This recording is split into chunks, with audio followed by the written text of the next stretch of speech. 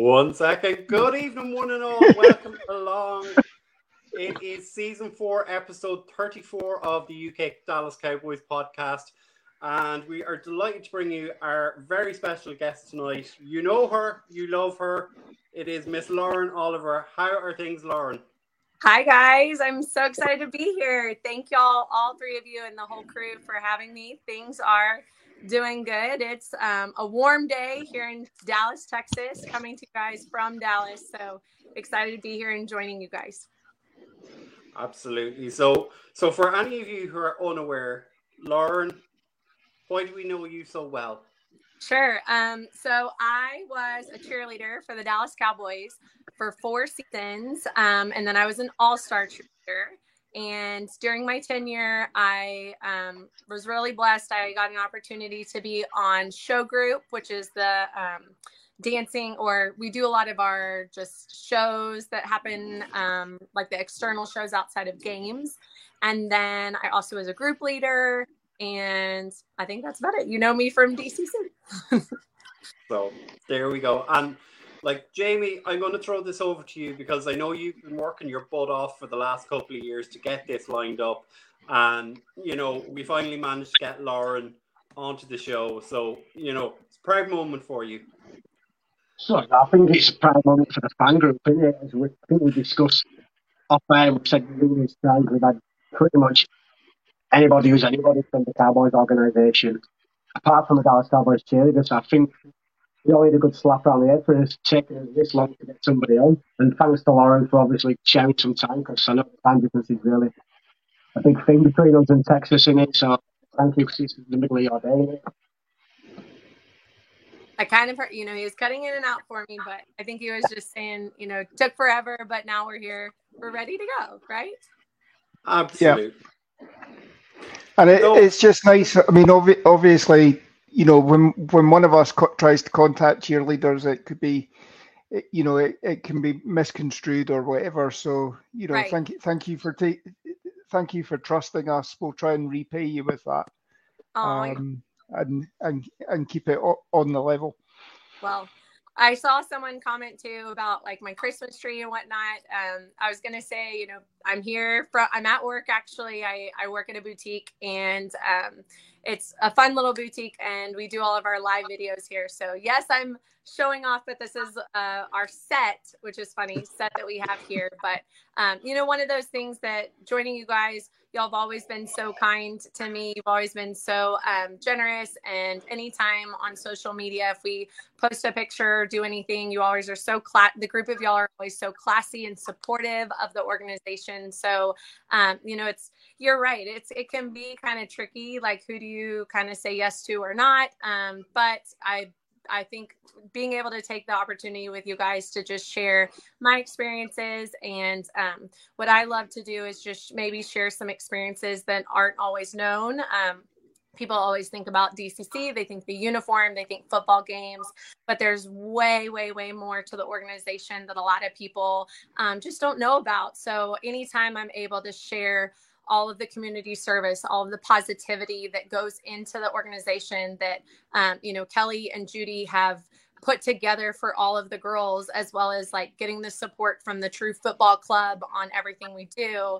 Anytime I get an opportunity to do that, I kind of don't hesitate, just because it's just such a good thing to share, because so many people just don't know. Yeah.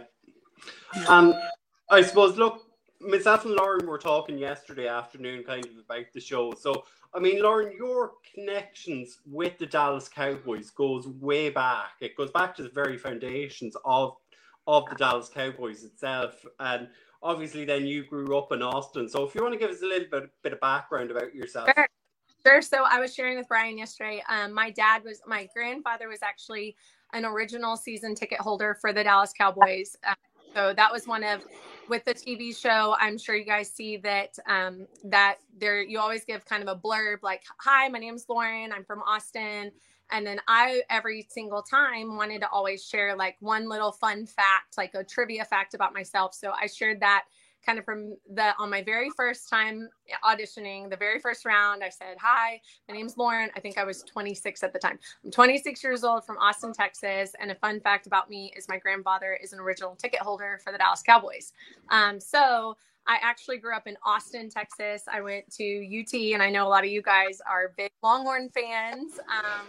So for me, it was an easy transition to Dallas. You know, the Cowboys aren't, I was telling Brian this yesterday, the Cowboys aren't they have a great following in Austin, but at the time when I lived there was no professional team. Now they have the soccer team, but there was no professional team. So UT and the Longhorns, so that's the pinnacle of sports for Austin, Texas, or at least when I was there. So being able to get into the University of Texas is tough, but so it was one of those things where I applied thinking like, I don't know if I'll get in, but when I did, it was like, all right, well, that's where I'm going. Cause it's, I don't know if you guys know in the UK, it's like top, I think 3% get automatically accepted into it. You have to be top 3% of your graduating class in your grades. I don't know if that kind of translates for you guys, but it's really, really hard to get to. And so for me, when I got in, it was like, well, that's where I'm going. And then I auditioned. I'd been a dancer my whole life. And so auditioned for the Pom Squad, got to be on the Pom Squad for 4 years. And then my life after UT, I went to New York and I assisted on Broadway with a Broadway director and choreographer for a year. And I loved New York, have always loved New York, but I did not like the cold. I did not like the snow. I missed my car. I missed the fact that I had to walk down 3 flights of stairs with my laundry all the way down the street to I missed having my own laundry in my own apartment. So in Texas, obviously we get a lot more luxuries of that due to space. And just economically, it's a lot more affordable in Texas. So after New York, I transitioned to Dallas, and I went to the Christmas before my, or maybe it was Thanksgiving. It was one of the 2 holidays before my, the year I auditioned. I went to a Cowboys game. It was my very first Cowboys game. And there was a girl in my dance studio who was on the team. She was a cheerleader. And so all game, we were up high. I think we were in like the 400s level. And so my dad had brought binoculars, which he always does for sporting events. And I had them the whole time. I was watching the girls the whole time. And I was like, I can do that. You know, I was watching their dances and I was like, okay, I can do that one. Okay, I can do that one, you know, and it's just one of those things because obviously there's way more that goes into the audition, but dance-wise, I wanted to make sure, like, can I tangibly make a team dance-wise? Like, do I have the talent, the technique for what they're doing on the field, you know? And I didn't know at the time really how much talent and how much technique is actually included in the organization. So then I did my due diligence. I watched every episode of Making the Team. At that time, I was going to be season 5. So season 1 through 4, I watched every single episode. I took notes. Kelly said she didn't like it when people had props in their hands during their solos. You better believe I was like, no props, not doing that. Like anytime they said something they didn't like, I was like, right, well, don't do that, do this, don't do that, do this. And I really tried to do my homework for the organization and then just be as prepared as I could and hope for the best. You know, they aren't always looking for, you know, a tall blonde. They always, and they say it in the show all the time, they're looking for a bouquet of women. They want people with they're multi-talented. They can bring a variety of just everything, education, ethnicity, talent, dance-wise, be able to speak in front of a camera. And that's what is so, I think, unique about the organization is people just assume, I think they assume that it's about looks, and it is. I mean, you need to be able to look attractive in the uniform, but there's so much more to the team, and it's a team dynamic, which is so wonderful. And that's why we're all, even to this day, a lot of us are all so close still, is you take the time to get to know your teammates and everyone brings something to the table. It's a true team dynamic. We do it together. We're in it together. We all represent not only the cheerleaders, but the Dallas Cowboys. So it's important for Kelly and Judy, when they're in those selection processes, to pick people that they know can put their best foot forward for the for the football club. I mean, we're small. Don't, of course we're not as big a deal as, of course, any of the players or the coaches, but one girl does one thing wrong, it can make a big impact. So it just was always important. I mean, those are part of the reasons why I loved the organization and was grateful, that they wanted me to be a part of it. Brilliant. I mean, I have to say, I mean, obviously I watched the show as well. When it's on here, we're quite a few years behind. I think the last series I watched was about season 13. The one that gets me is obviously the dancing is obviously hard enough to begin with, but you're also, you have to go through the sort of intelligence test, the history of the Cowboys, the history of the league, and that must be, you can be on point with your dancing and everything like that, but just you can slip up with the knowledge as well. So. For sure. It's just, I mean, I think this is kind of obvious. It's the same situation if you were to interview for any job. You're not going to show up to, I mean, I don't know, the work that we do here at our store. You're not going to show up and be like, oh, I didn't know you sold clothes. Like, oh, I didn't know, so it's just what is so great about it is that like you're saying, just being educated on the organization. If you're going to cheer for the Cowboys, then you need to know who you're cheering for. Who are you rooting for? What is the organization about? And then also just in general, it's just doing your due diligence and your homework to know, like, would I even want to, like, learning about like you said, the history of the organization. Is it something that I want to be a part of? And that's something that I definitely did. It's just, especially with the cheerleaders, that so much has gone into the cheerleaders in keeping their reputation. They're the top. I mean, I'm biased, of course, but like, they're the ones that are being selected for a bunch of TV shows. They're always used in media. And there's a reason for that, because Kelly and Judy have done such an incredible job making sure that the organization stays at its peak and is always ready. You can always, I think what's so great is kind of any brand can book the cheerleaders knowing they're going to get a group of girls that are classy, they are well-mannered, they can speak on camera, they are going to be on time, they are going to be reliable, and they are going to truly shine during whatever they need for that media moment. Brilliant. So Jamie, go on.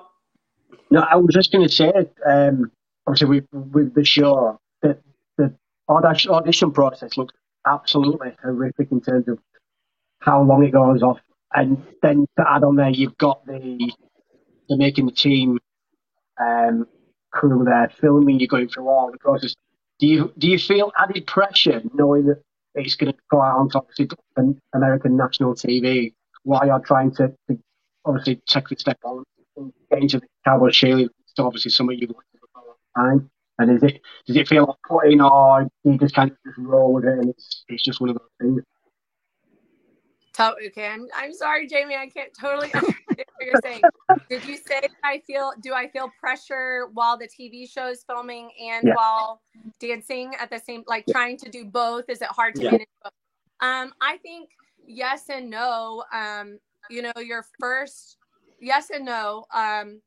By the time you're in it, your third, your veteran years, you're used to it. And the other thing is, for me, in my experience, the staff of the filming staff was always very kind and considerate to me. I thankfully had a great, like, my time on the TV show was always positive. So for me, they always genuinely cared about people. It was, if a girl was going through a tough time, the staff the filming staff was always very kind. And like, if someone was cut, they were crying too. That was something that was never shown on camera is, yes, the girl is crying, but the production crew who've been there since day one, who've been rooting for each and every one of us to make this team, they're crying too. They cry as well. And so it's interesting that, yes, there is that extra element, of course, because, TV cameras are on you, so you're having to think more. But I think for me, I just got I'm a very like zoned in person. Like the two people I need to impress are Kelly and Judy. And so to me, it's like, I need to be a good teammate. I need to know my material, because during training camp, it's a lot about just knowing all those dances. Know my material, be a good teammate, and just show up every day prepared. And like, I think maybe the people who might have struggled were those that either didn't have an opportunity to prepare enough, or I don't know. But for me, it was just, if you could come prepared, you could do it. You just keep going, stay positive. But yes and no. Yes, it was a little bit overwhelming, but thankfully, because of the production crew themselves being so kind and considerate, they felt like they were your fans. They were cheering you on during this whole process. And that's something that, like, of course, no one on TV gets to see, is this. It's like, here's the dance studio that y'all see, and like over here, like a fourth of the studio is this massive group of production people that are truly just wanting you to see. They want you to be, they want us all to make it, you know? So. Yep. And I suppose, like, later on in your career with the Cowboys, Lauren, obviously you became a team leader. So, you know, how did that change things for you? Do you know, was it any more responsibility, or was it just trying to make sure that your team was, as you say, being professional, on time, doing everything, and carrying on the values of the DCC? I think for well, I've always been kind of a leader in our organization, and so, or in every organization I've always been a part of, I just naturally tend to, I would say I like to be a problem solver. I like to be a fixer. I like to help others. And so with the opportunity, I was very thankful that they trusted me to be a group leader. And when I did become a group leader, you know, in my group, y'all may not know this, but I was in 3 rookies in my group. And so for me, my main goal was that all 3 of my rookies were going to make the team. They were going to make the team. And so none of my veterans were going to get cut. And so it almost became like, you know, a challenge, like I was challenging myself every day to make sure that my group, you know, I have invincible groups that I can help be the best ones. And so every day, I wanted to make sure, is everyone having fun? Is everyone enjoying this? Are we all prepared? Who's not prepared? How can I help? And then on top of it, another thing that y'all don't ever really see is when I was on the team, we would break into our groups to do like little mini rehearsals. So you'll see in the TV show, you would see a full rehearsal happen. And then Kelly and Judy would need like maybe an hour to deliberate like their decision, or they want to talk about the night. And so during that hour, we would take the break and we would divide into our groups. And so the group leaders then would take the time to work with their group, polish their group, make sure everyone was doing well in their dancing. And so I would just make sure to do that. We would polish our groups, and then I would point out, like, Jenna was in my group when I was a group leader, and she always has such great sassy style. And so I would be like, all right, guys, pause. We're going to do this one move like Jenna. So we all look cohesive. We all look the same, but now we have that like extra flair that she has. And Olivia was in my group, and she is like technician perfection. And so it was another person that I would turn to say, right, we want to look like Olivia. And so I would always try every day to find, like, even if it was a rookie, like find a moment in each dance that one person in our group maybe shined. Okay, so now let's all do it like her. Because then if you think it through, if there were 10 of us in the groups and we've now established 10 different moments in the dance where we all are looking like our best version, then to me, our group's going to look the best. So it was really fun. I don't ever think of it as a challenge when I was a group leader, but instead a really great opportunity to make others shine. And that's what I was thankful for. Thankful to Kelly and Judy that they kind of let me take the reins for my little group. Brilliant. Go on, Lauren. Well, I was going to ask, obviously, you know, you have to listen out for the different bits of music when you're standing on the sideline and know within two or three notes what the song is and what routine you do with that. Is that the case, or do you have a little bit of a script? Or When I was on the team, we didn't have a script. We had like, I think I'm going to butcher it, but I want to say we had like at least 20 different tags is what we called them. They were short dances, either 4 8 counts or 4 to 12 8 counts of dances. And, you know, when you become a group leader, you've typically, it's about your 4th year on the team is kind of, you know, sometimes there's 3rd years, but mainly it's like 4th or 5th years on the team.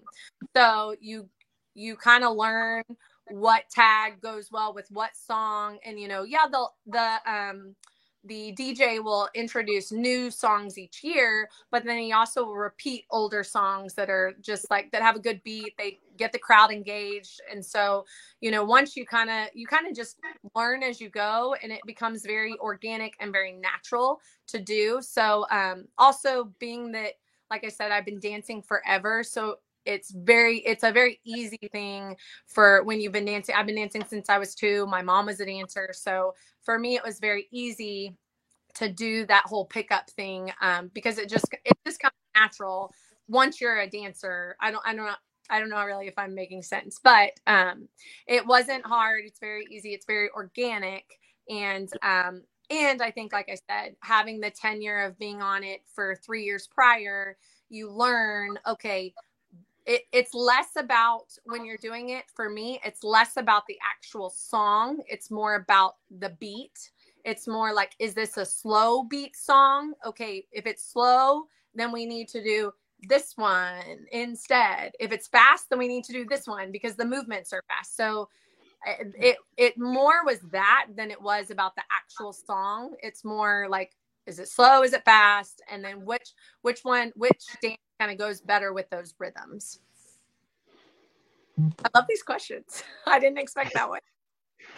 Very good. We'll go with some of the questions from the comments. Yeah. So here's one from our friend Paul, who's actually out at the moment. So he's asking, what's it like after cheering for the Cowboys? Are you still closely connected with the girls in your year, or you know, is it like a sorority that, you know, you all keep in touch?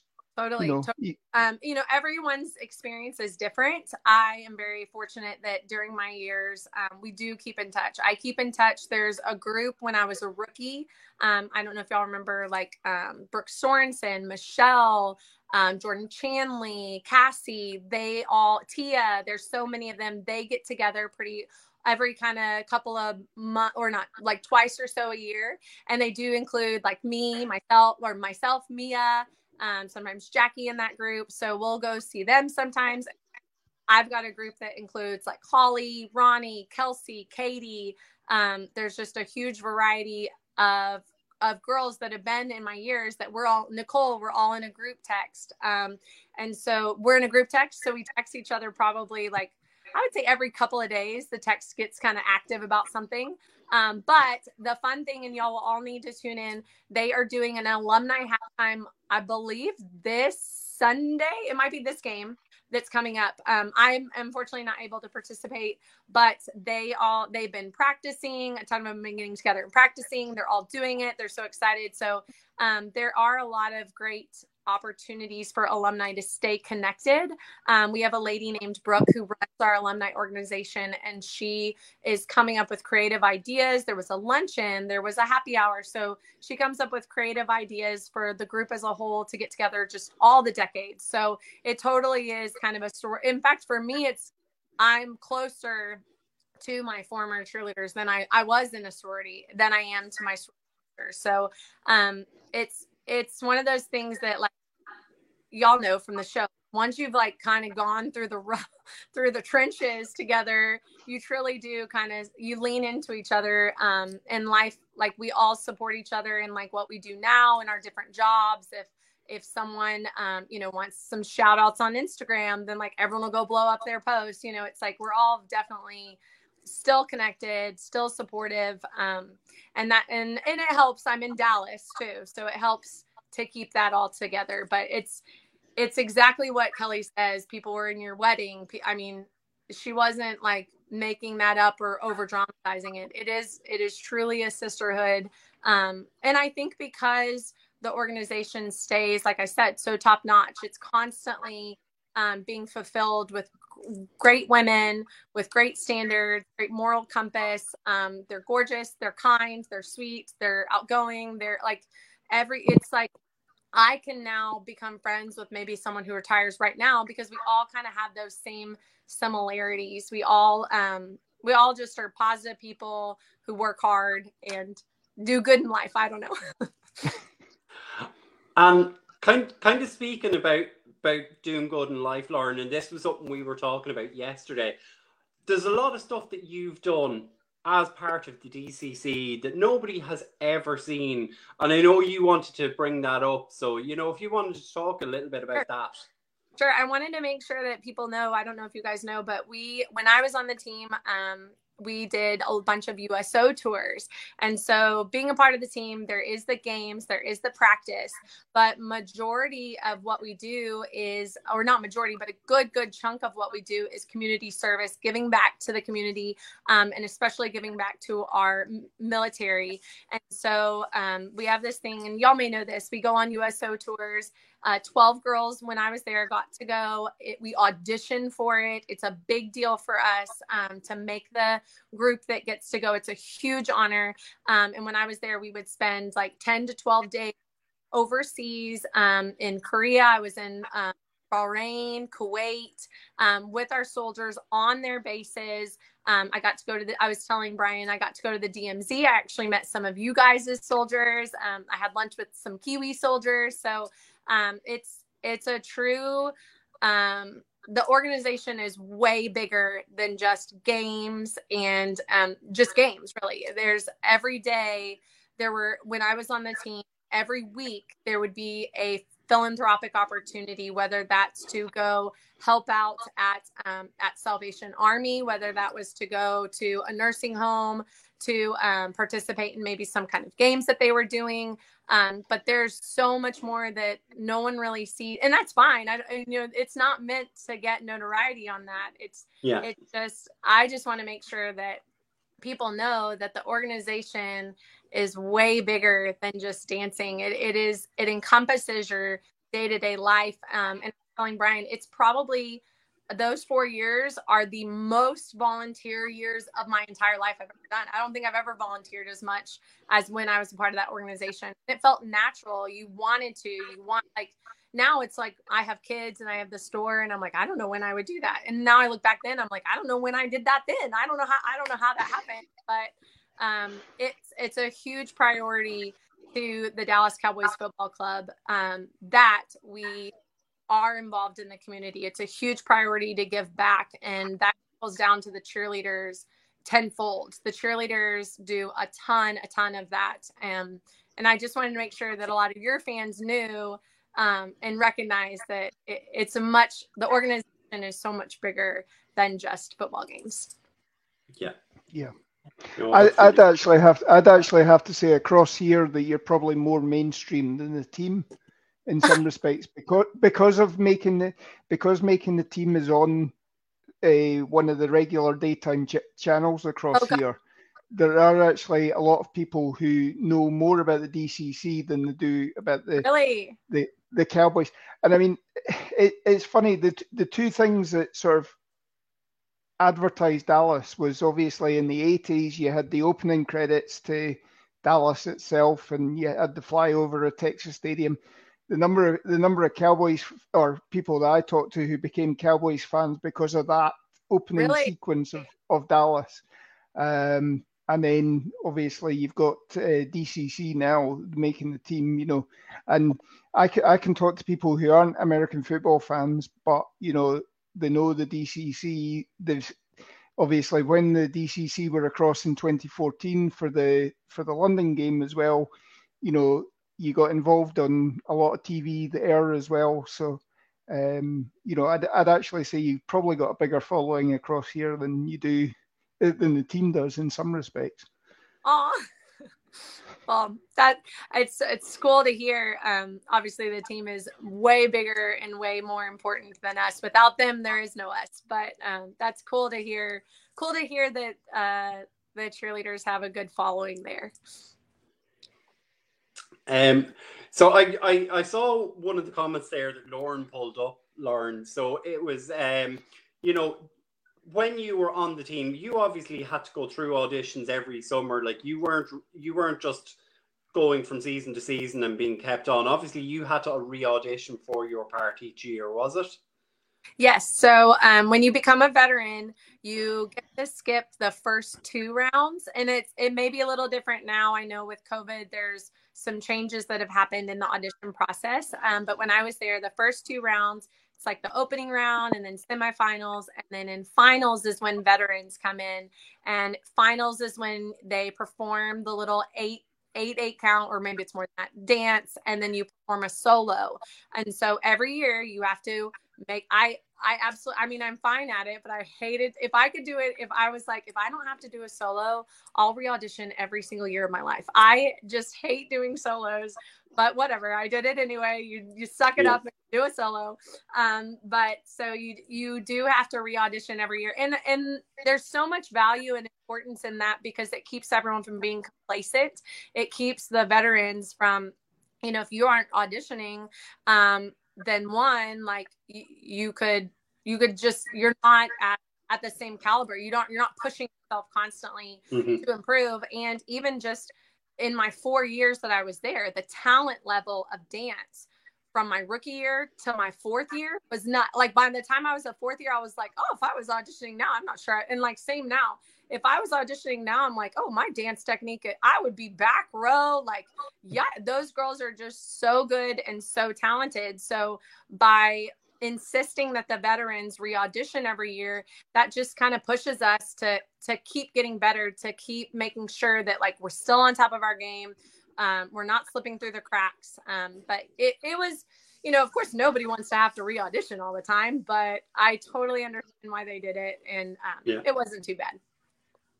Good. Was there any other questions came in, Lauren, or? Well, we've got one from Mike, which we can. Mike's an Aggies fan. No, Mike's an Aggie. University of Texas. I'm a Longhorn, so I do follow the Longhorns as well. So hook 'em horns, everyone.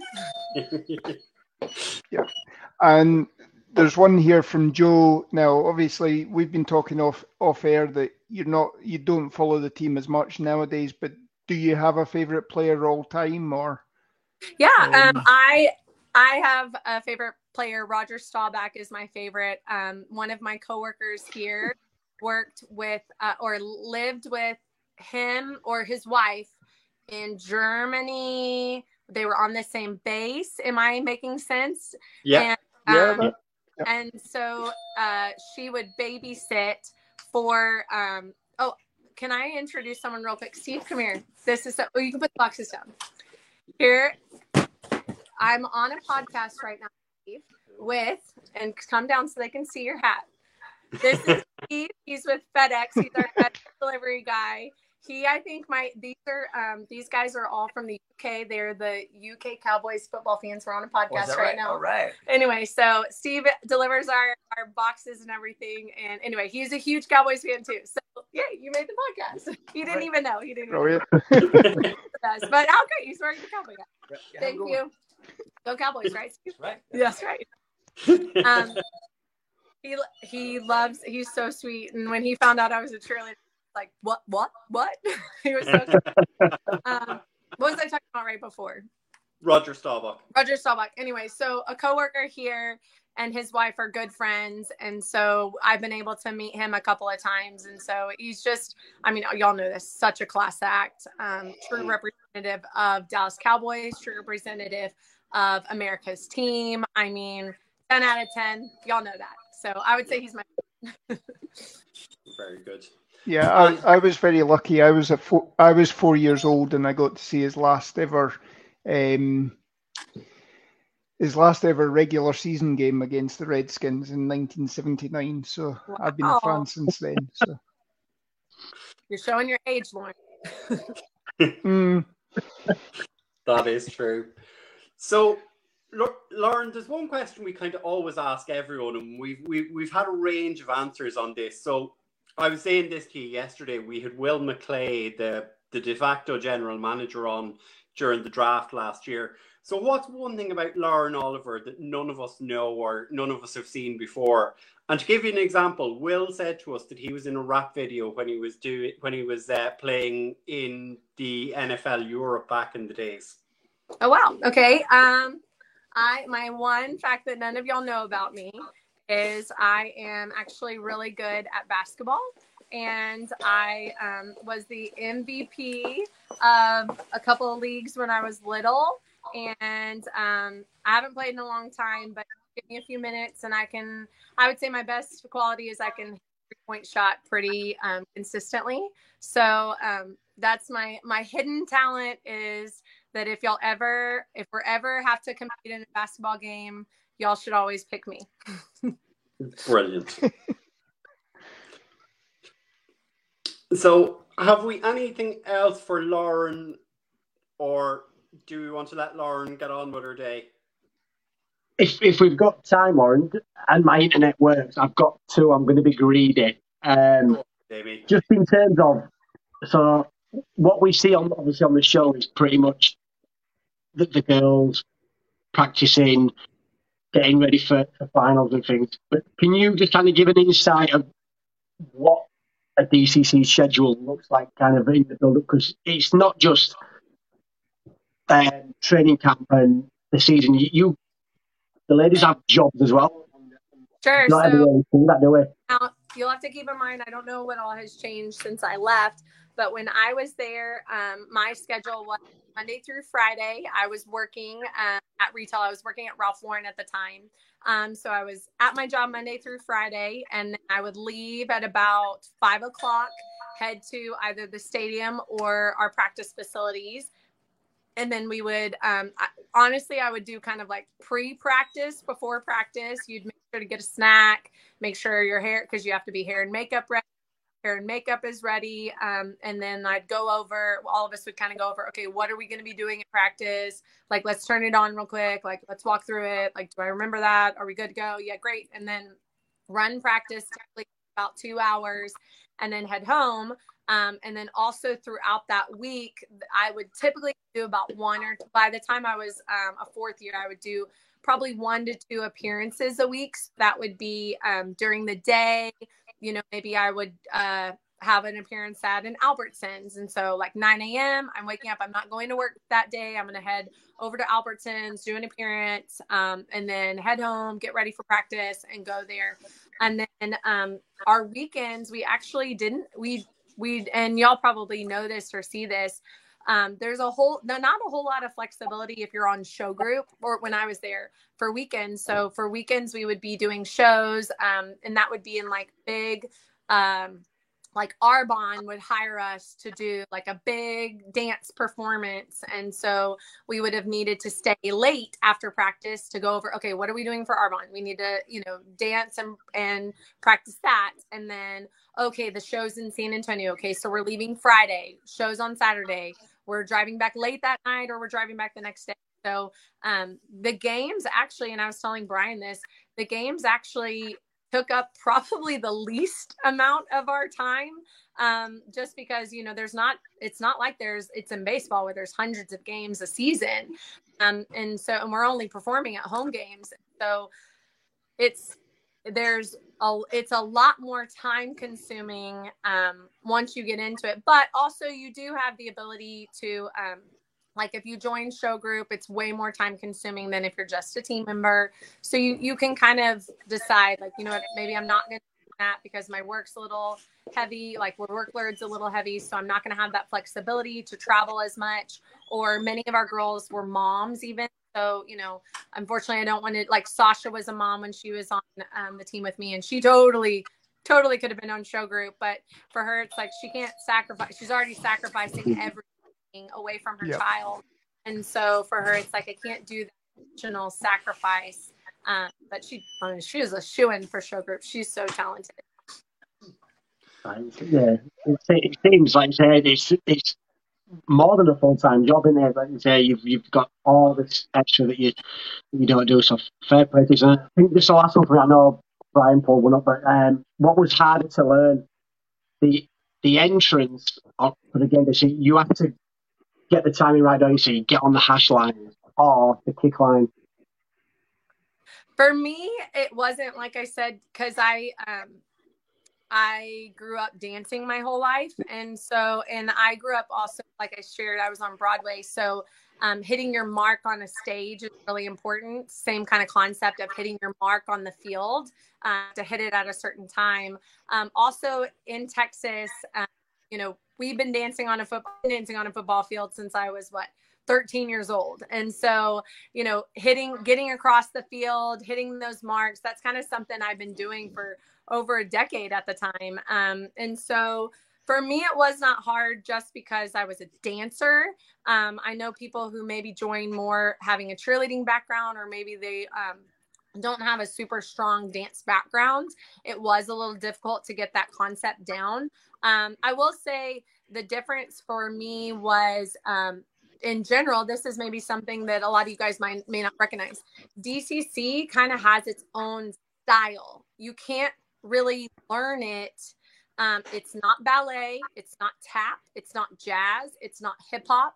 It's its own thing. And so that, I would say, for me being a dancer, growing up dancing my whole life, that was the thing that was kind of tricky to learn at first. Like hair flips. Like that's not done anyway. I don't know anyone else who does that. You go on Broadway stage and flip your hair, they're gonna be like, "What are you doing?" Like, your wig just fell off because you'll wear like costumes and whatnot. So that was something for me that was hard, and that like I never understood. And people would always ask, like, "How can you prepare best?" And I'm like, you got to learn it all. You got to do it all. Or they do offer technique classes. And then Jennifer Amburn also offers dance like actual DCC style classes. So like that's where I'd be investing my time is get in Jennifer's classes.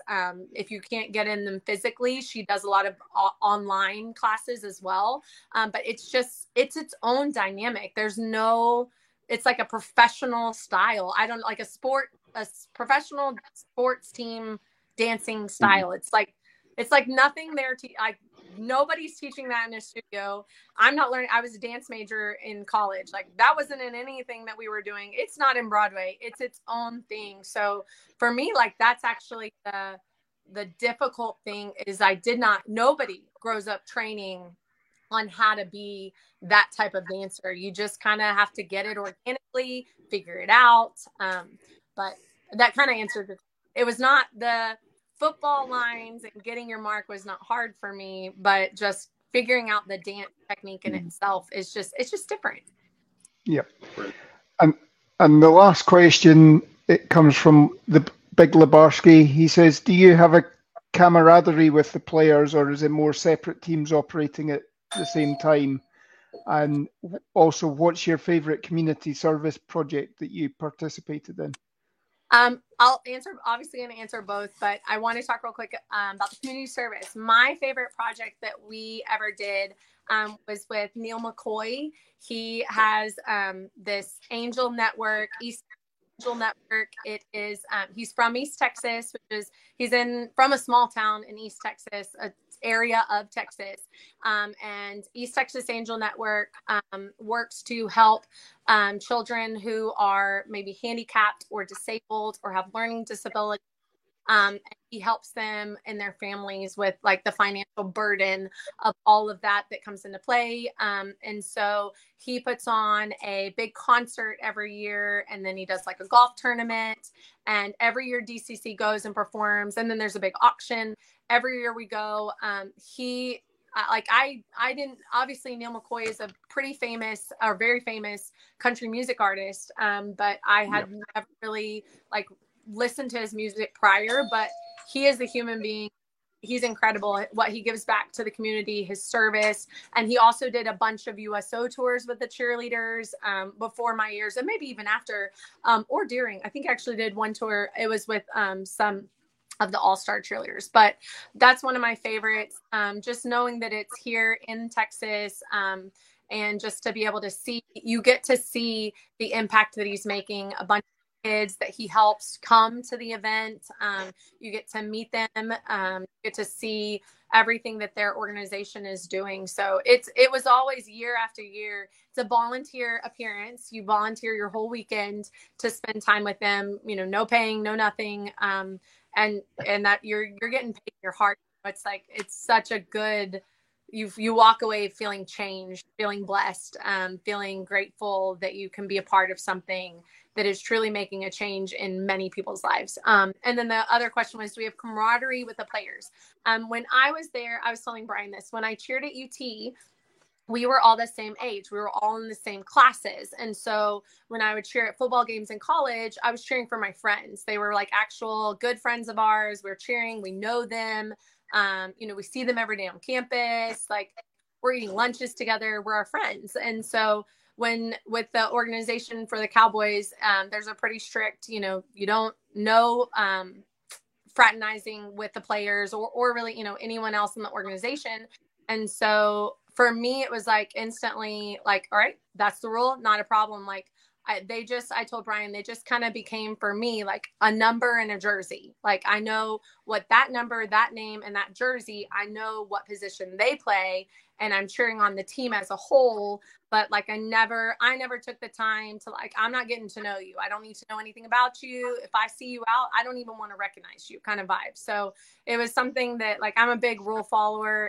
So if that's the rule, like, fine by me. I'll cheer you guys on. I want the best for the team, but like, with players, no, I would say all of the girls during my years, you're not really hanging or chatting with the players. Yeah.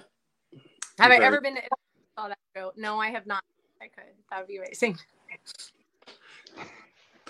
So I suppose, look, Lauren, I think we said we'd go for an hour if we could. And obviously, look, we know you have your own job to be getting on with today. If there's anything else you want to say before we let you go.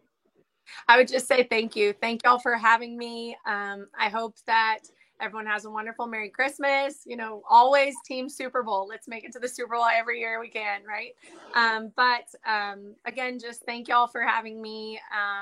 Grateful to be here. Grateful to talk about my experiences and hopefully, open some eyes to what all the true organization is about and all of the real great things that kind of go under the radar that cheerleaders do that a lot of people aren't able to see. And it's fine that they don't see, but just knowing that the organization is so much bigger, but at the end of the day, we're all here for the Dallas Cowboys Football Club, and we all just want the success for the team, and go Cowboys. Absolutely. I think Lebarski has kind of captured for the three of us exactly what we said. Thank you so much for coming on and for what you've done for the Cowboys and us as fans. And look, before we get out of here, look, where can everyone find you on Instagram and Twitter and all of those kinds of things, just that we can bump up your numbers? Sure. Thanks, guys. I think I put it in correctly. I think it was you, Brian, who's like, I don't remember what it is. But I'm on Twitter, but I don't tweet. It's more just, following the news. But I am on Instagram, Lauren, Lauren, L Oliver. So I hope that's right. I think that's right. It is. It is. I've just followed you tonight. So. Cool. Y'all are welcome to follow me there. I don't post a whole lot. I do more for our business. Boku, Texas is our business. So I do lots of active things there. We don't ship yet internationally, but maybe after this I ship. So if you have any, we do lots of women's clothing, women's gift items. So, buy for your wife, send your girlfriend. And maybe, depending on, I have my coworker standing in front of me. We may need to look into our international shipping. Well, myself and Lauren are both accountants, so we're good people to know. Perfect. Great, yep. Guys. Thank y'all so much for having me on. Thanks, Lauren, and take care. Bye. There we go, gentlemen. That was Lauren Oliver from the DCC. It's finally happened. It's just like now it's like, oh, let's talk about the game. And it's like, yeah, even if 50 burgers not going to top speaking to a Cowboys cheerleader, is it? It's not going to top that, no. And I think, Jamie, you should definitely be taking it bow. You really have worked hard to get that one in for us. So nah, mate. When we said before, we all do everything to get who we can on the podcast. So there's no thanks me. It is like I say, I mean, we've got so many good people on this. Yeah, we are just what we're doing here. Yeah. And that's it. Oh, Margarita Paul's here. Can you hear us all right? Can you hear us? Yeah, you're very echoey there, so just maybe turn down the volume a touch. Turn down a little bit? Right, okay. Yeah. All right, the microphone down a little bit? It's reverberating, so it might be just the sound. Right, okay, hold on, I'll bring us closer then. There we go. Yeah, there we go. There we go. And to be fair, I think we need to say, don't we, that I think a lot of people have logged off and said, thanks, we've now got the pre-game show part, haven't we? Like we're not bugging off yet, people. Yeah. I'm trying to cover up this microphone so there's no feedback coming back. Yeah, because normally I have the headphones on. That's why, yeah, that's it. But look, obviously it's time to talk about the game itself. Look, as we say, Team 50 Burger in the house this weekend. Paul was actually in AT&T Stadium on Sunday for the game. I believe he was with you as well, Chris, was he? Sorry, 2 seconds. We're trying to figure out how not to feedback. How to get the feedback right now. So, okay. But the game was brilliant, man. Tailgate was great. That first, second, third quarter was then all hell broke loose in that fourth quarter, right? All hell. So, all hell. It was amazing, guys. Man, you know, the stadium was electric. You know, and especially in the fourth quarter because it was a close game. You know. Which, you know, I predicted that, you know, just because the Colts had been losing, you know, they were going to come. It was on a national TV game. It was a primetime game, and they were going to show up. But the defense just showed out in the fourth quarter, man, with the turnovers and the returns. And then next thing you know, a franchise record at 33 points and a half. You know? A quarter. Sorry, I gave him too much credit, didn't I?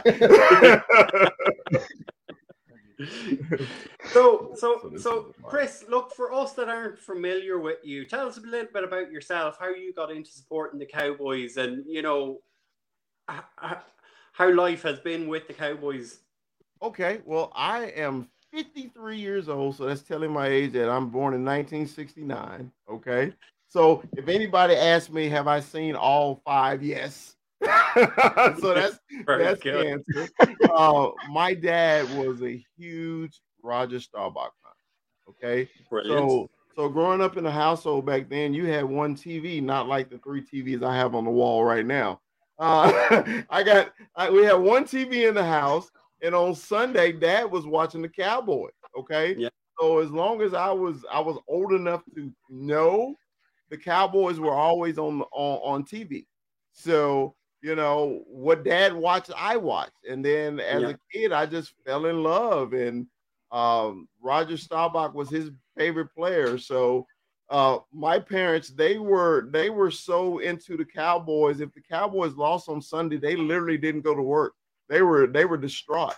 They were like, I can't take it. So that's how big the fandom. And back in the 70s, a lot of people don't know this, where it was blackout rules. So if the Cowboys didn't sell out, they wouldn't show the game in Dallas.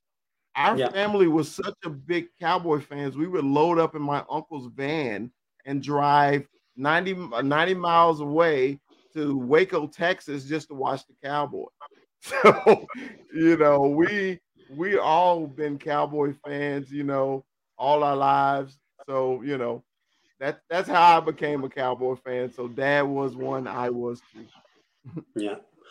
And Chris, tell us who's your favorite all-time Cowboy? You know, you've seen the whole Cowboy. Just because I am a old head is Harvey Martin, co-MVP of the Super Bowl with Randy White. Yes. Yep. He's my it's a travesty he's not in the Ring of Honor. I know, or the Hall of Fame. because at one time he was the all-time sack leader in the NFL. Yep. Jamie, you were going to say something. Technically, he should still be, but they never actually counted sacks back then. He had 23s, which is half more than Strahan at the moment. So exactly. So, but yeah, he's my all-time favorite. Yes, Harvey Martin. Brilliant. I was just going to have a little bit of laugh at Paul's expense. I just want to know, right, Chris, right, Paul is a renowned jinx, and he's said that before. When he's been, hang on, let me just get this out. Paul. When he doesn't go to Dallas with the UK Cowboys flag, now did he let you know that that's a kind of a running thing with him? When he comes, he doesn't bring the flag. The Cowboys generally, if being kind of to open your home to him and let him there, and he's not brought the flag this time round. Right, so basically, like, I don't know if you can understand, Jamie. So, normally I would bring the UK Cowboys fans flag, as I showed you in the documentary. Right.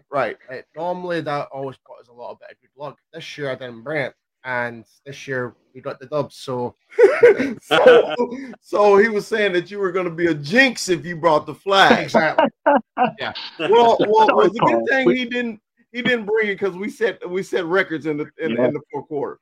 So I guess he's going to leave it at home from now on. Okay. Sorry, Paul. You know I love you, man. I just had to get that in there. Love you too, dude. No, man. Paul. I've been tweeting back and forth with Paul over a year now, right? Because I told him that I ran across y'all's show. I was on Facebook and I saw UK Cowboy fans, right?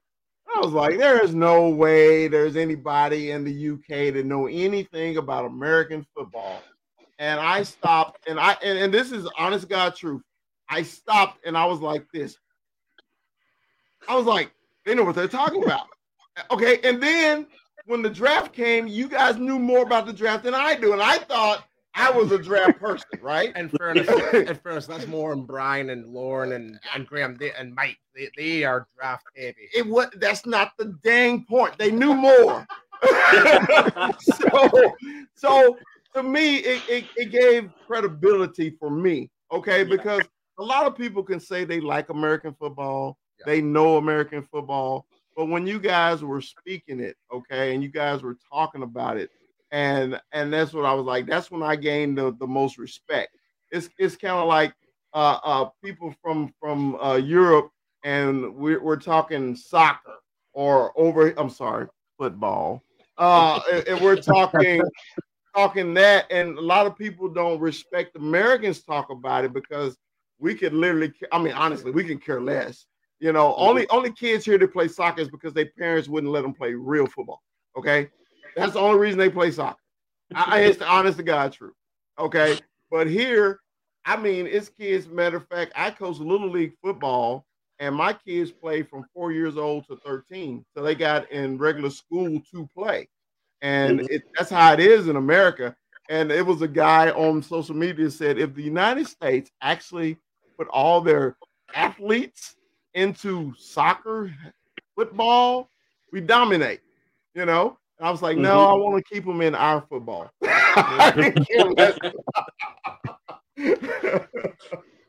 care less. Yeah. So look, we're nearly an hour into the show, and I suppose let's talk a little bit about the game and try not have Mike kill us. So look, you know, Lauren, if you want to pull up some of the stats there from the offensive side of the ball, look, Jamie, you made this point yesterday morning. You know, Dak Prescott threw for 170 yards yesterday or on Sunday night, and we put up 54 points. You know, like that's phenomenal. Do you know what? That was the first. I didn't actually get to watch the game because of what time I was starting with. But that's one of the stats that I always kind of look at first to see how Dak done. And it's nice to see that we didn't have to heavily rely on him.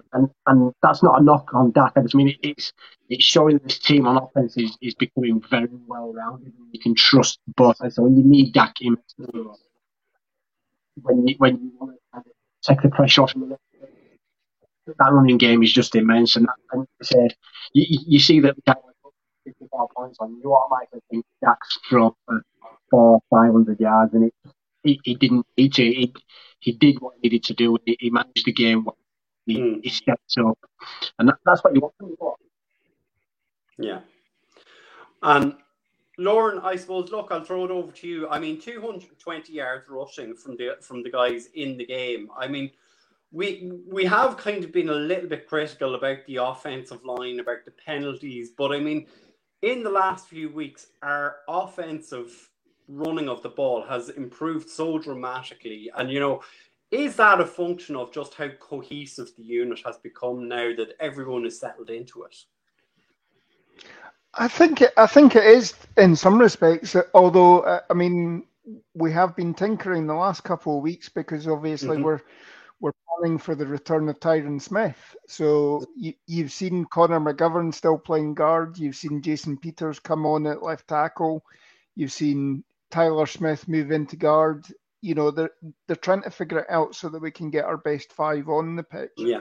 But I mean, it was great just seeing guys like Tyler Smith, Tyler Biadasz, 20 yards downfield and bullying the second level players. Yeah. You know, on those big runs by Pollard and Zeke, you know, and that run from Malik Davis as well for his first NFL touchdown as well. Yeah. I mean,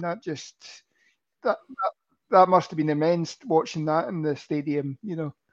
Yeah. You know, just to add into that a bit of long, one of the players that impressed me, and you wouldn't expect him usually to do it, just with the way the Cowboys use him, was the one where CD Lamb picked up first down inside the 10. He just dropped the shoulder, and the safety, he was just like, get out of my way. And it was just like, CD is finally showing he's a new for me. Yeah.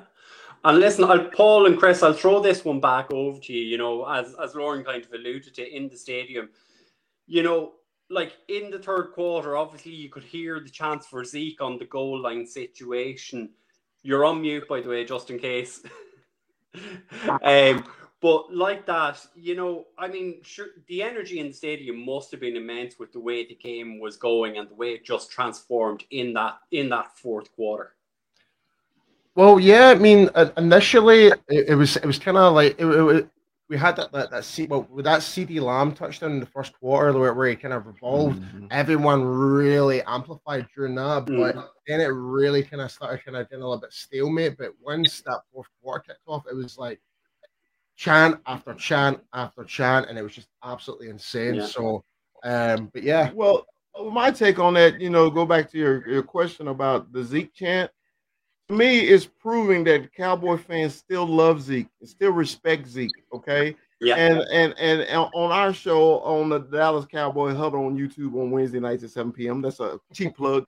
Anyway, I call Zeke our family wagon when you need him to get the kids to school, to do the grocery shopping, to do it. That's Ezekiel Elliott. But hey, on the weekends we need the sports car to go a little fast down the Autobahn. That's Tony Pollard. Okay. Yeah. So basically, the families in the stadium on Sunday was happy to see the wagon get in the end zone. Yeah. No, that Chris, that's a brilliant summation. And I suppose the thing was, when I was putting the stats together for the show yesterday, it was the fact that like I saw Tony Pollard had 17 touches on running. Zeke had 15. Malik Davis came in and had 5 or 6 runs. Everyone is kind of staying fresh. They're not kind of risking injuries or anything with them. Yeah, I agree. You know, and I just hated back when Cowboy fans wanted to have this argument about Tony or Zeke. I'm like, why can't we enjoy both? Yeah. Why not? Because when you go to cookouts and barbecue, do you just only get the ribs? Do you only get the sausage? Or do you only get the chicken? Don't you get everything? Where's the brisket? Yes. So that's basically how I feel about this whole situation. 2 different running backs, they offer 2 different things. Why not use that? And I really appreciate it. And I also bring this analogy too. Also, I said, remember we had Marion Barber, and we had Julius Jones. Everybody wanted the Barbarian to touch the ball every play, okay? And as soon as he started in that playoff game, he had 100 yards rushing at halftime. Did we not lose that game? And then wasn't the next year did Marion do half of anything? Because he wasn't in his role. In football, we got to have our role, okay? And right now, Tony has a role, Zeke has a role, and let's roll with it all the way to the unmentionable word to start with an S that's in February.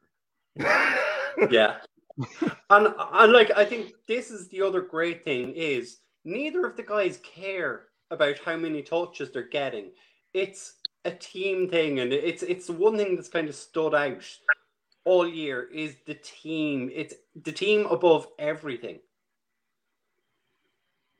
And I agree. What did you think, Paul? You think that it's just the team game? We talked about it earlier. Yeah, man. We talked about it quite a bit in depth. Yeah. Like, there's just a lot more distribution being handed out to every player right now, even with the tight ends right now, even with the wide receivers right now with the running backs. It's like trying to really like get everyone that's in this roster right now. We're trying to utilize them as best as we can.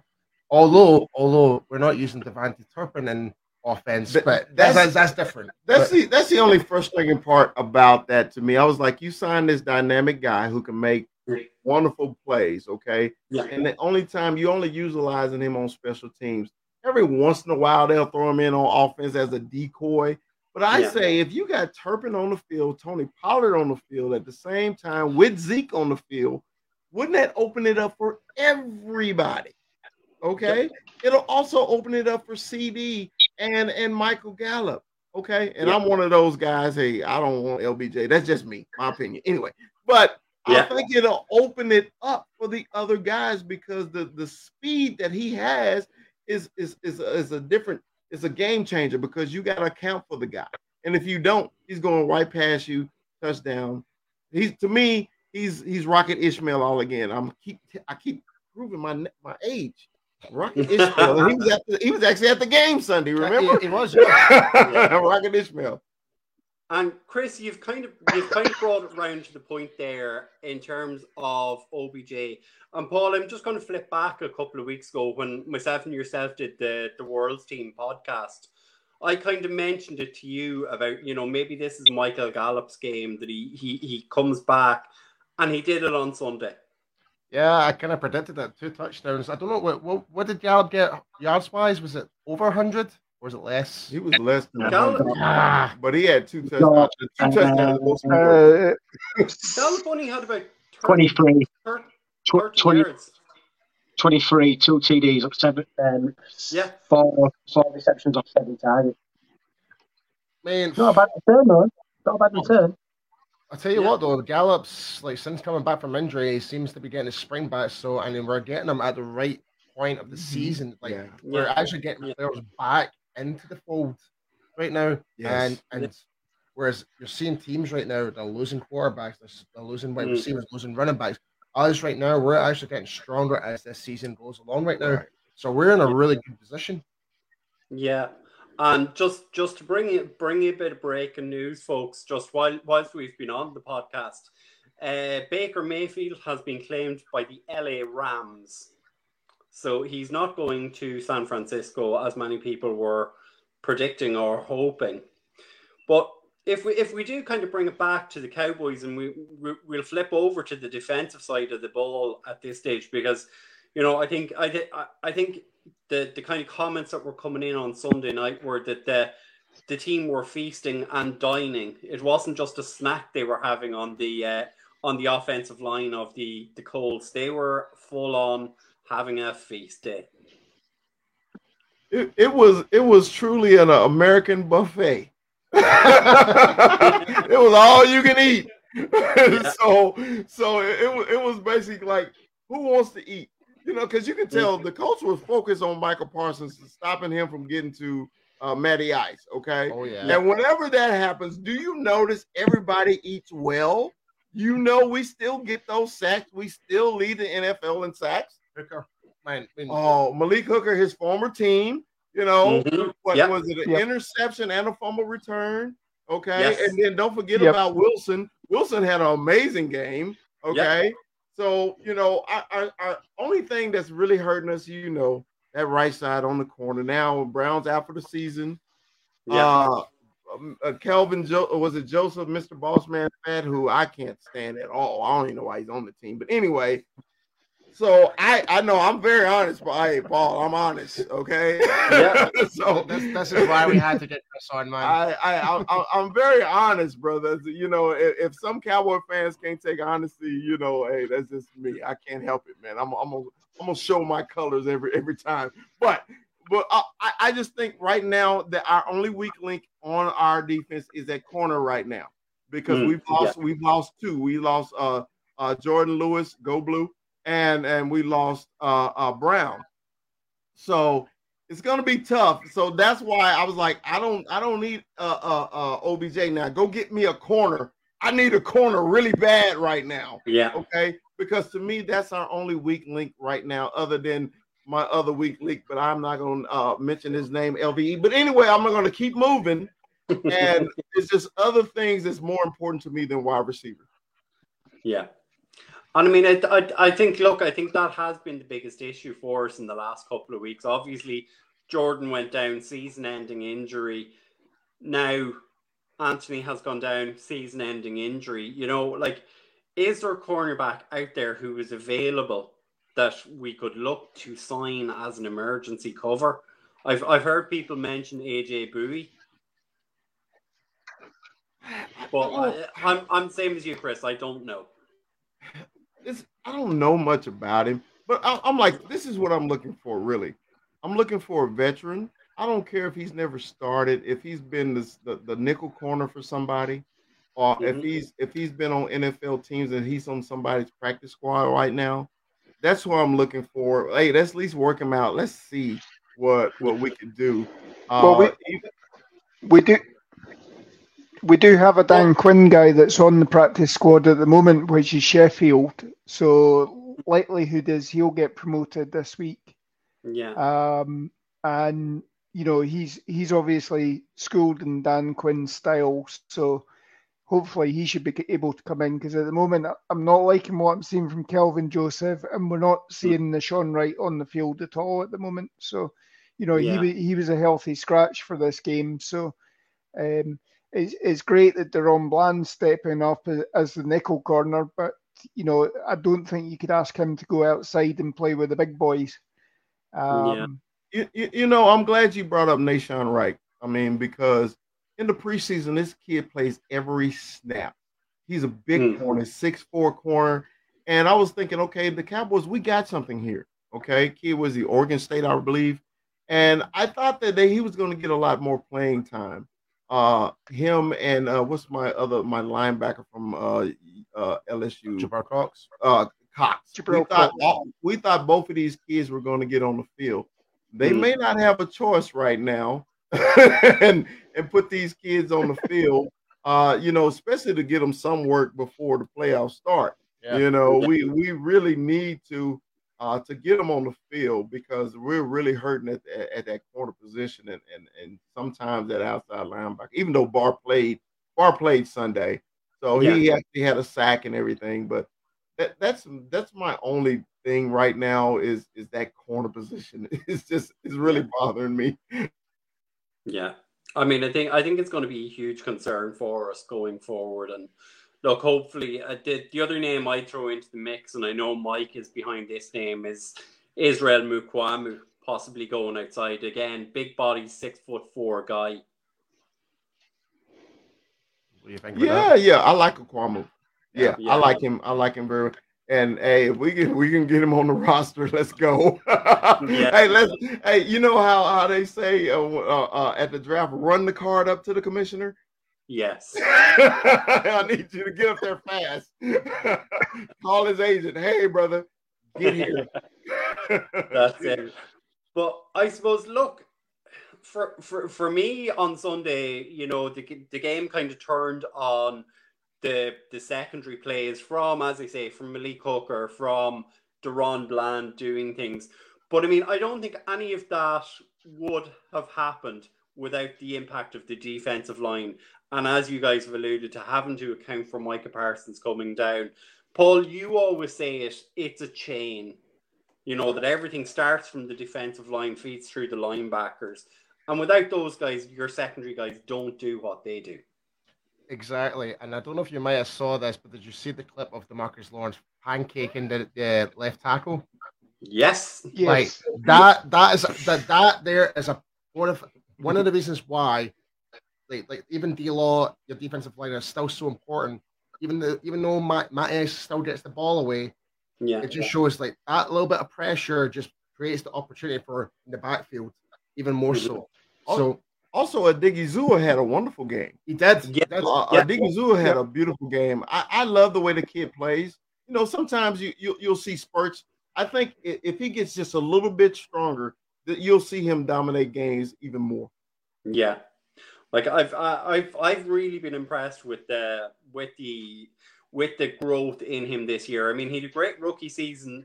Kind of hit the wall around game 10, 11, and he seems to have paced himself better this year and is lasting now into games 11, 12, 13 and on, and hopefully we'll see that through the playoffs, you know. But I suppose, look, Chris, if we could give you one off-season wish, what would it be? You know, where would you like to see this team improve? That's a good question. Off-season wish. Well, first, can I hit 2 wishes? You can have 2. Keep Tony Pollard. Right. Don't let him out the building. I know the running back price is not much, so the Cowboys can't afford him. So I think next year they're going to franchise Tony. Okay, that's one way to keep him. Okay, and then you can work right there. So my other wish, I'm an offensive lineman. Okay. Anytime we can get something nasty up front that can maul people, you know, because you can see I was so impressed with Tyler this year, you know, coming in as a rookie, even putting him back at tackle and guard. You saw his footwork, man, on those long runs by Tony, how he got out there and pulled, and he's athletic big man. So if I can get me one more athletic big man, because we don't know how many years Tyron has. Yeah, we were just talking about. Okay, we still don't know how many years. Yes, I am, Joe. Yes, Joe. He's in Texas. He's in Arlington, Texas, right now. We're literally 5 minutes from the stadium. Okay. so my wish is either another mauler on the offensive line, or a middle linebacker. You know, when Chris said it, can I have 2 wishes? And he built up that second one. I thought he was going to say Super Bowl win, man. Come on.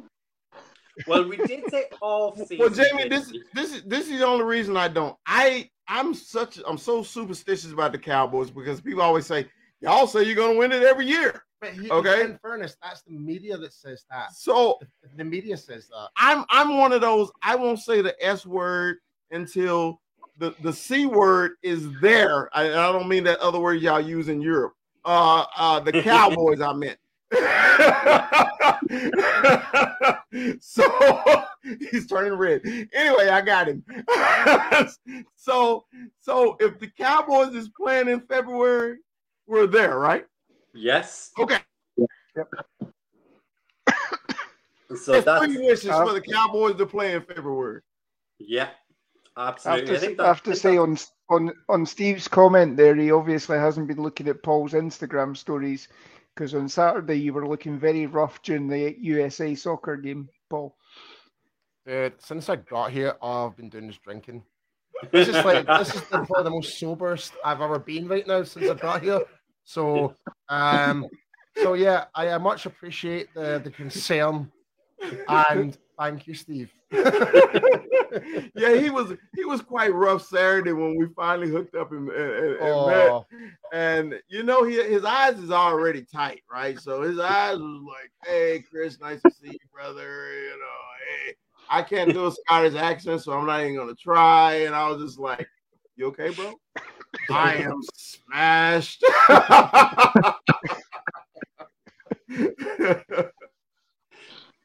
Oh Lord. So is there any of you gentlemen want to talk about before the end of the show? Well, Steve just brought up my camera, but I need to.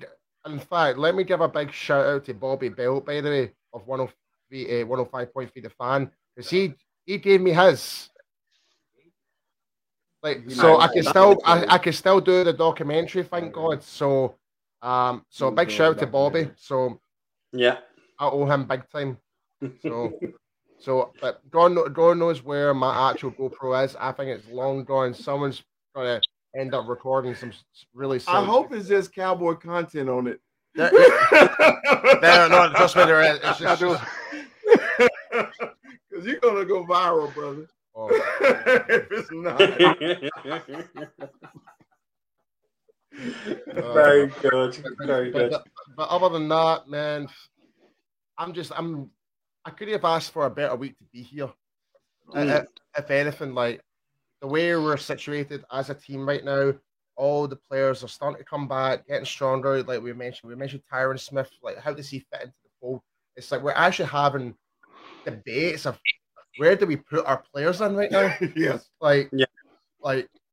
So in a way, it's a really healthy discussion. But at the same time, it's like, man, it's like the sky could be the limit, but at the same time, we just need to keep ourselves at that level playing ground, make sure that we're just being consistent and not being too cute out there. And another thing, I think this should also put a lot of the Dak haters to rest about the scoring offense. Since Dak has been back, we've been scoring over 30 points a game, right? Yeah. So we're the highest scoring team in the NFL since Dak has been back, right? So now it's a problem now. Each week, we don't know who's going to be the key. When we had the tight end game, the whack-a-mole game, those tight ends were amazing, okay? So last week, it was both of the receivers. It was CD and it was Mike. Amazing, okay? So then the week before, it was Tony Pollard up in Minnesota. Tony was killing them, and Zeke was getting in the end zone. So this is a good problem, Cowboy fans. It's good. It's a good. I don't care who does it, as long as it's 30 points on the board, and we got the W next to our name. That's all I care about. You know. Oh, Brian, you'll be very pleased to know I actually told Sam Williams personally that I ate humble pie. Paul, this is completely off the Cowboys because I know you're into the baseball. It's just broke. Aaron Judge is signing for the San Francisco Giants. Aaron Judge is signing for the San Francisco Giants. I don't know if you're into baseball at all. I know. Well, he's from California, so we all knew he was going back to California. The Yankees had a chance. Yeah, the Yankees had a chance all year to sign the kid, and they didn't do it. And I knew he was going to go back to the Giants. He's a California kid, Bay Area kid. So good for the Giants. I don't have to see him anymore because he's in the National League. We're American League here at the Rangers. So just to give you a bit of context as well, Jamie's a massive Yankees fan. So I apologize, Jamie. I'm actually pretty big a Cowboys fan and a Mavericks fan, so it's all right. I can get it back on. Everybody can't be perfect.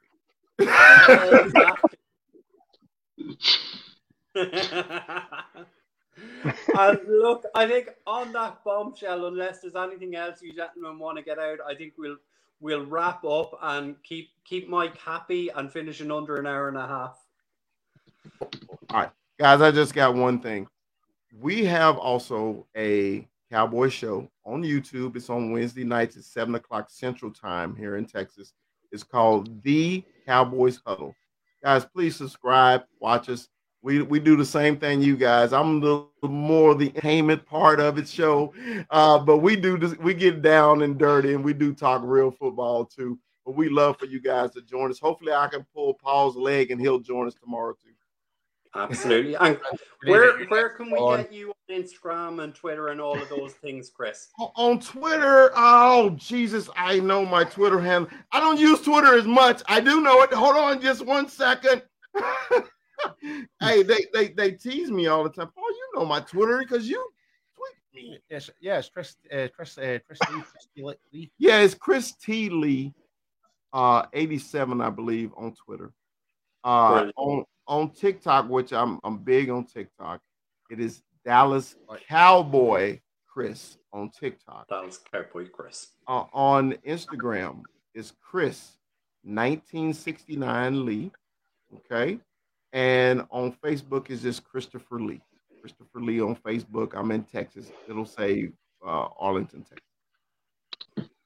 So we have all the details, and we'll push those up and push those out for you all tonight. So look, I'm going to wrap up, and I'm going to pass it around the horn for everyone to say good night. It's a good night from me here in Ireland. It's a good night here. Good night here in Linlithgow as well. Thanks for joining in. Tonight's been a long one, but been a good one. And stay safe. Make sure you check out Paul on his socials throughout this weekend. Mike is joining him out there. Mike Bull, should I say, not Mike P, but Mike Bull and Daz are joining Paul out there at the end of this week. So it's going to be crazy. It's going to be like the Three Stooges, isn't it? You know it, JB. You know it. But yeah, it's a good night from me and Chris back here in Texas. So it sounds weird me saying that, but anyway, go Cowboys. Dallas Cowboys for life. Peace.